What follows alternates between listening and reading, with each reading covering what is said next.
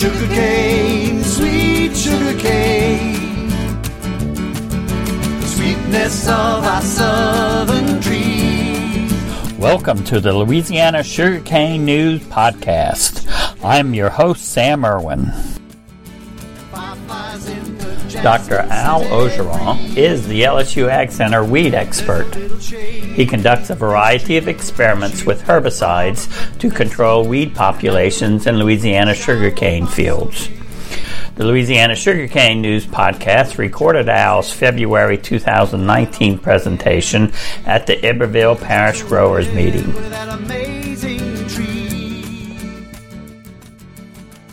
Here's Al. You know, I want to echo something that was said earlier. Thank you for your support of the scientists through your league dues. You know, we work as a team always. The league's always there for us. USDA is always there. And it helps us to be successful. You know, he mentioned the government shutdown. Well, we had one test left to harvest during the government shutdown, which was a USDA test at Brian Harangues, and Atticus and Herman and myself, some government workers with Doug Sponhurst unpaid to harvest that test on y'all behalf. And Mr. Brian Harangues said, Al, he said, you know, we see we're getting our money out of y'all. It was during our LSU holiday, so you know, we're committed and dedicated. You know, I'm sure your list is really long and things to have to do. One, reestablish headlands. I think that's probably at the top of a lot of people's list. But weeds are starting to pop. I know we have a lot of residue to burn still. But when we talk about weed control, I always go back to calibrating these big machines. You know, in Florida, they looked at 18 of these big automatic sprayers, computerized sprayers, and they showed about 44% of them, their GPA they were delivering was 5% or higher off of what it should have been. So just because it's computerized, it's not perfect. Anytime you do any hydraulic work on these big machines, you need to recalibrate these systems. Another thing is nozzles wear. On that previous slide, it showed that 72% of the nozzles on these machines were at least 5% or higher out of specs.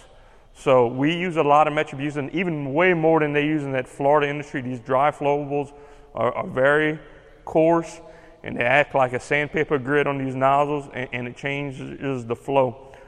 We're going to go around, and I'm going to try to work with a couple producers. I'd like to buy a whole set of new nozzles for your machine and come back and pull certain nozzles off and test the flow before and after. Kenneth and I were talking, we'll try to get with probably 3 to 4 producers around the state just to try to get some kind of idea of how much wear we get on these nozzles. You know, the calibration formula, I was asking some of the students in the sugarcane class, how many of you use that? Not too many of them do, they say. But if you ever want to spray a sprayer, we'll be more than happy to come out and help you. In terms of our winter grasses, they're starting to pop right now. Seeing some ryegrass out. Actually, ryegrass going into seed. We got some rescue and Timothy out there. Some poana definitely in some parts of the state. Broadleaf weeds, they're coming too. The hen bits and such. What do we have? We don't have a whole lot of new chemistries. You know, when we got emerged weeds, emerged grasses, we got the paraquat is our choice. For the poana or annual bluegrass, we can go with metribuzin, diuron, one of these PS2 herbicides. But I got a call from Lucas Petrie yesterday in the northern part of the belt. He had a new producer who just came to cane this year. Had a failure with metribuzin controlling poana. So I'm going to head up there next week to take a look at it and try to put out some weed control to see if I could take it out. But they put 1.5 pounds of metribuzin and couldn't take it out. So that's kind of concerning. In terms of broadleaf weed control, 2,4-D does a good job on most of them. The problem is if we have clovers and medics, we need to add some dicamba to the dank. Whether if you go pure dicamba or a mixture of 2,4-D and dicamba, that hadn't changed a lot. In terms of using paraquat, skull and crossbones, our most dangerous chemical that we have. It's a contact herbicide, so spray coverage is critical. One of the other things I want to talk about is that label. No matter if we're talking about gramoxone or anything else, that label's the law. As you well know, not far from here, we had some issues where we had an application near a school when school was going on. If you read that label, it says, do not spray around school, playgrounds, nursing homes, and that sort of things. Guys, it behooves ourselves to take care of our own business and to make sure that we're doing the right thing all the time. They had it tank mixed with pendimethalin, so you really had that odor and all, but having that picture of those kids playing and that tractor spraying on TV wasn't good for anybody in our industry.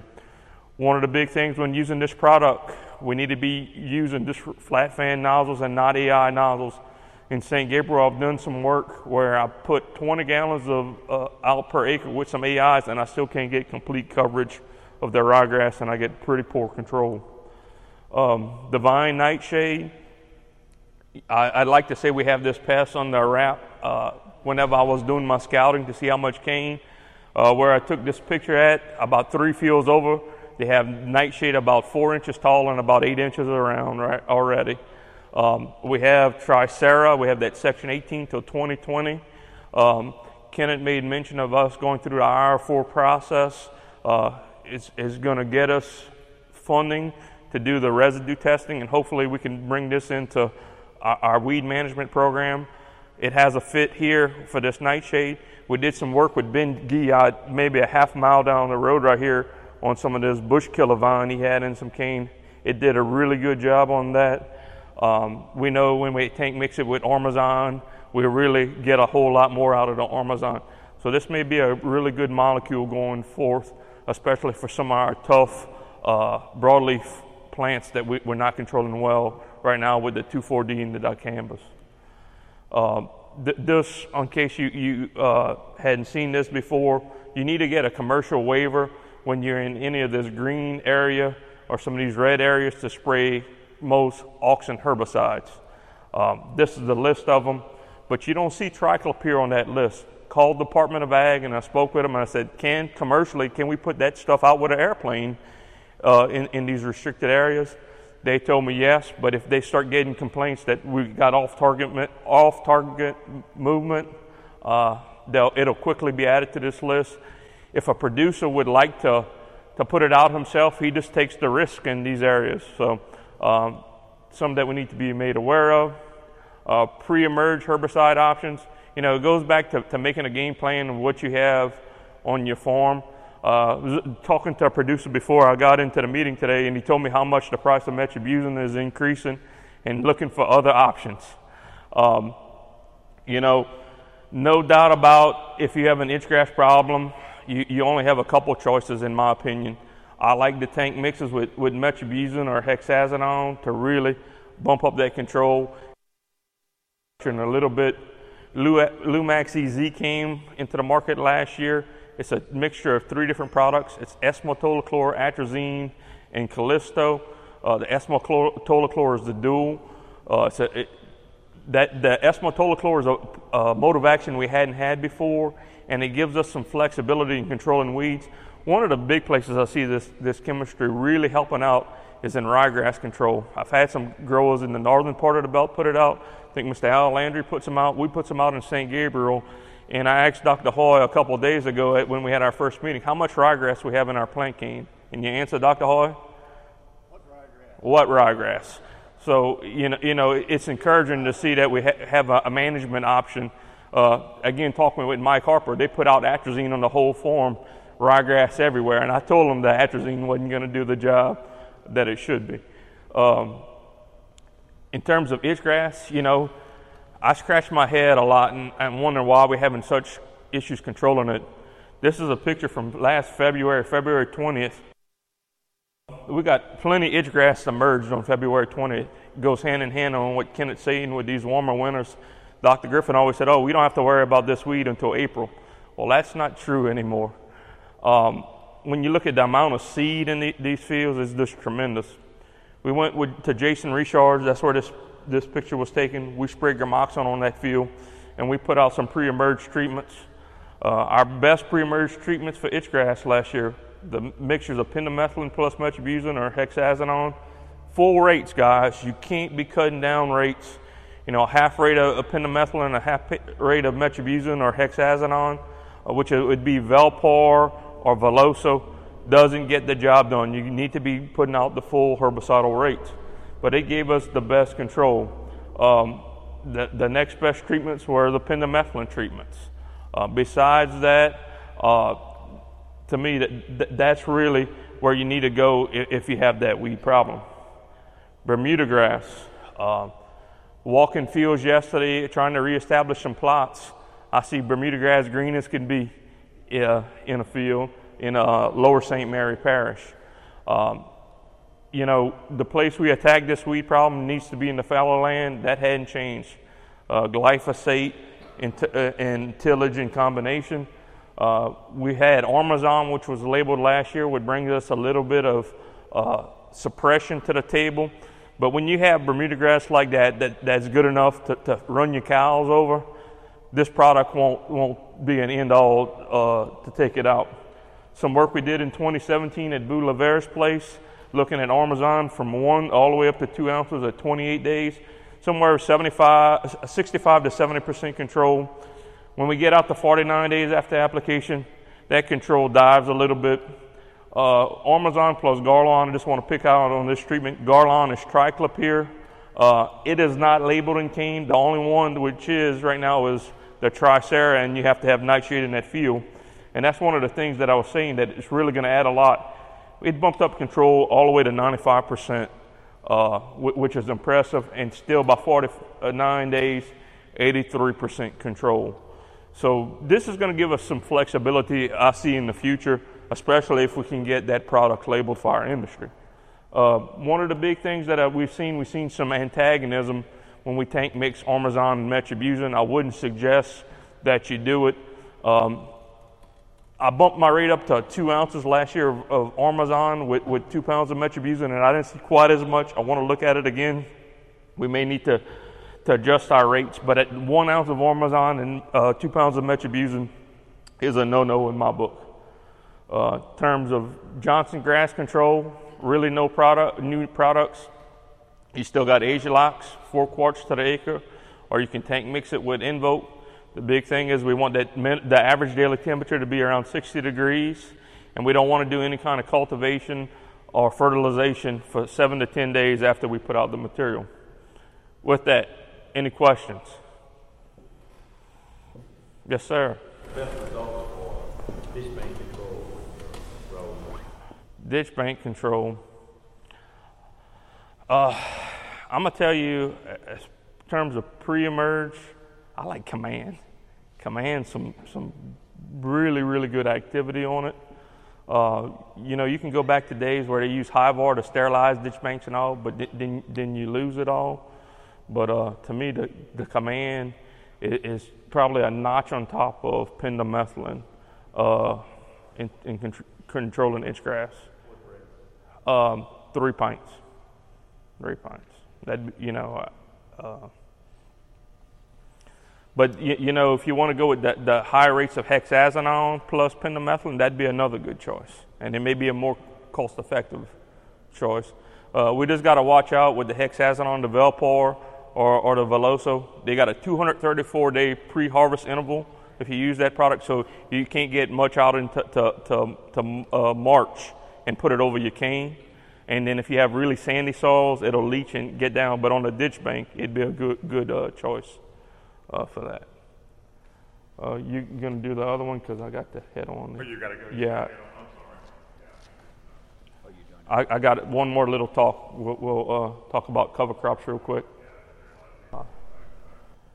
About that. One of the things that I got involved in is some cover crop research, and Dr. Leonard asked me to do it, and NRCS is pushing it a whole lot, and I wasn't really that excited about it, but we did it.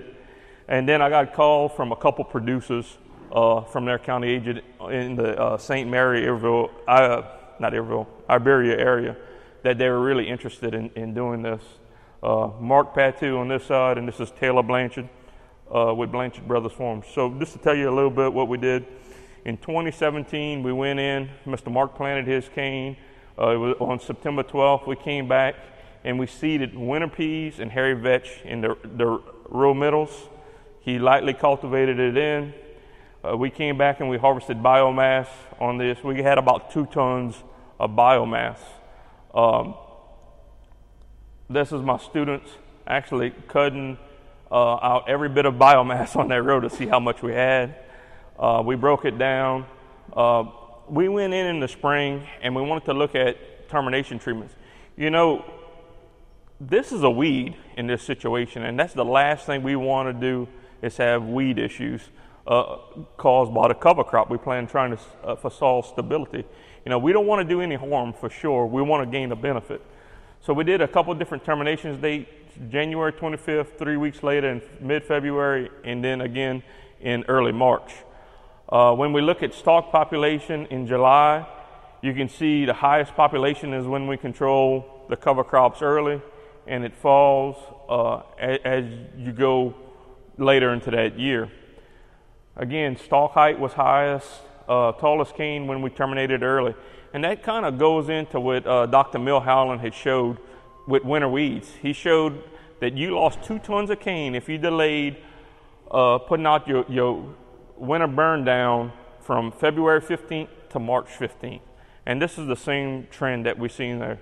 Unfortunately, as wet as it was, we couldn't get in and harvest these plots with Mr. Mark. Blanchard Brothers, this project was driven by Taylor himself. I always wanted to put legume cover crops in. He wanted to do it a little different way. He drilled it with his soybean planter. First of all, I want to tell you, he planted 3 different things. He planted sun hemp, which is a summertime cover crop, bullseye radish, what looks like a carrot. This is some of it right here, and rapeseed. And he was talking with a guy from up north in the Midwest, and these are the crops that the guy suggested. Just to show you a little bit of what it looked like, the cane was established first before he planted it, not really acting as a weed because it's hanging on those row hips. The sun hemp right here, he knew when we caught a frost it would die out. It actually died out when we had that little snow event. We went in and sampled the leaf tissue to see where it is. And the surprising thing, and that's what that guy was telling them, that these are big miners of potash and sulfur. I don't know why. The nitrogen levels were pretty comparable to the legume cover crops as well. We went in, did the same thing, did stalk heights and population, and saw no differences. But when we came to harvest, we picked up a significant amount of cane yield and a significant amount of sugar yield. So he spent $23.95 per acre. I figured the planting cost, based on some of the work that Dr. Delaberto has, is about $13. At 25-cent sugar, 1/5 rent, 60-40 mil split, he gained about 1,400 pounds of sugar and $135.49 per acre. Now this is a 1 year's worth of data. We're going to go back and try to repeat this. Yesterday, this is where I was trying to reestablish these plots because we want to cut it in the first stubble. But this is encouraging. Talking with Dr. Hall, he said, you know, we may have changed the microbial community. There's a lot of different things that we don't understand about this, but it's exciting. And it goes back to what Herman said. If you have an idea, this was this grower's idea. We just went in and made sure that the science was done properly, where we could do a statistical analysis on it and give a fair scientific shake to it. You know, I can't take a whole lot of credit. If the league, if Atticus wouldn't have lined up getting the WAWAG in there to cut this plot, and if Herman and Atticus and USDA wouldn't have helped harvest these pests, it wouldn't have happened. But it was a one good team effort, and we encouraged. And with that, any questions? All right, thank you. Sugar cane, sweet sugar cane. The Louisiana Sugarcane News Podcast is brought to you by the American Sugarcane League. For more information about the Louisiana sugarcane industry, visit lacane.org. I'm your host, Sam Irwin. Thanks for listening.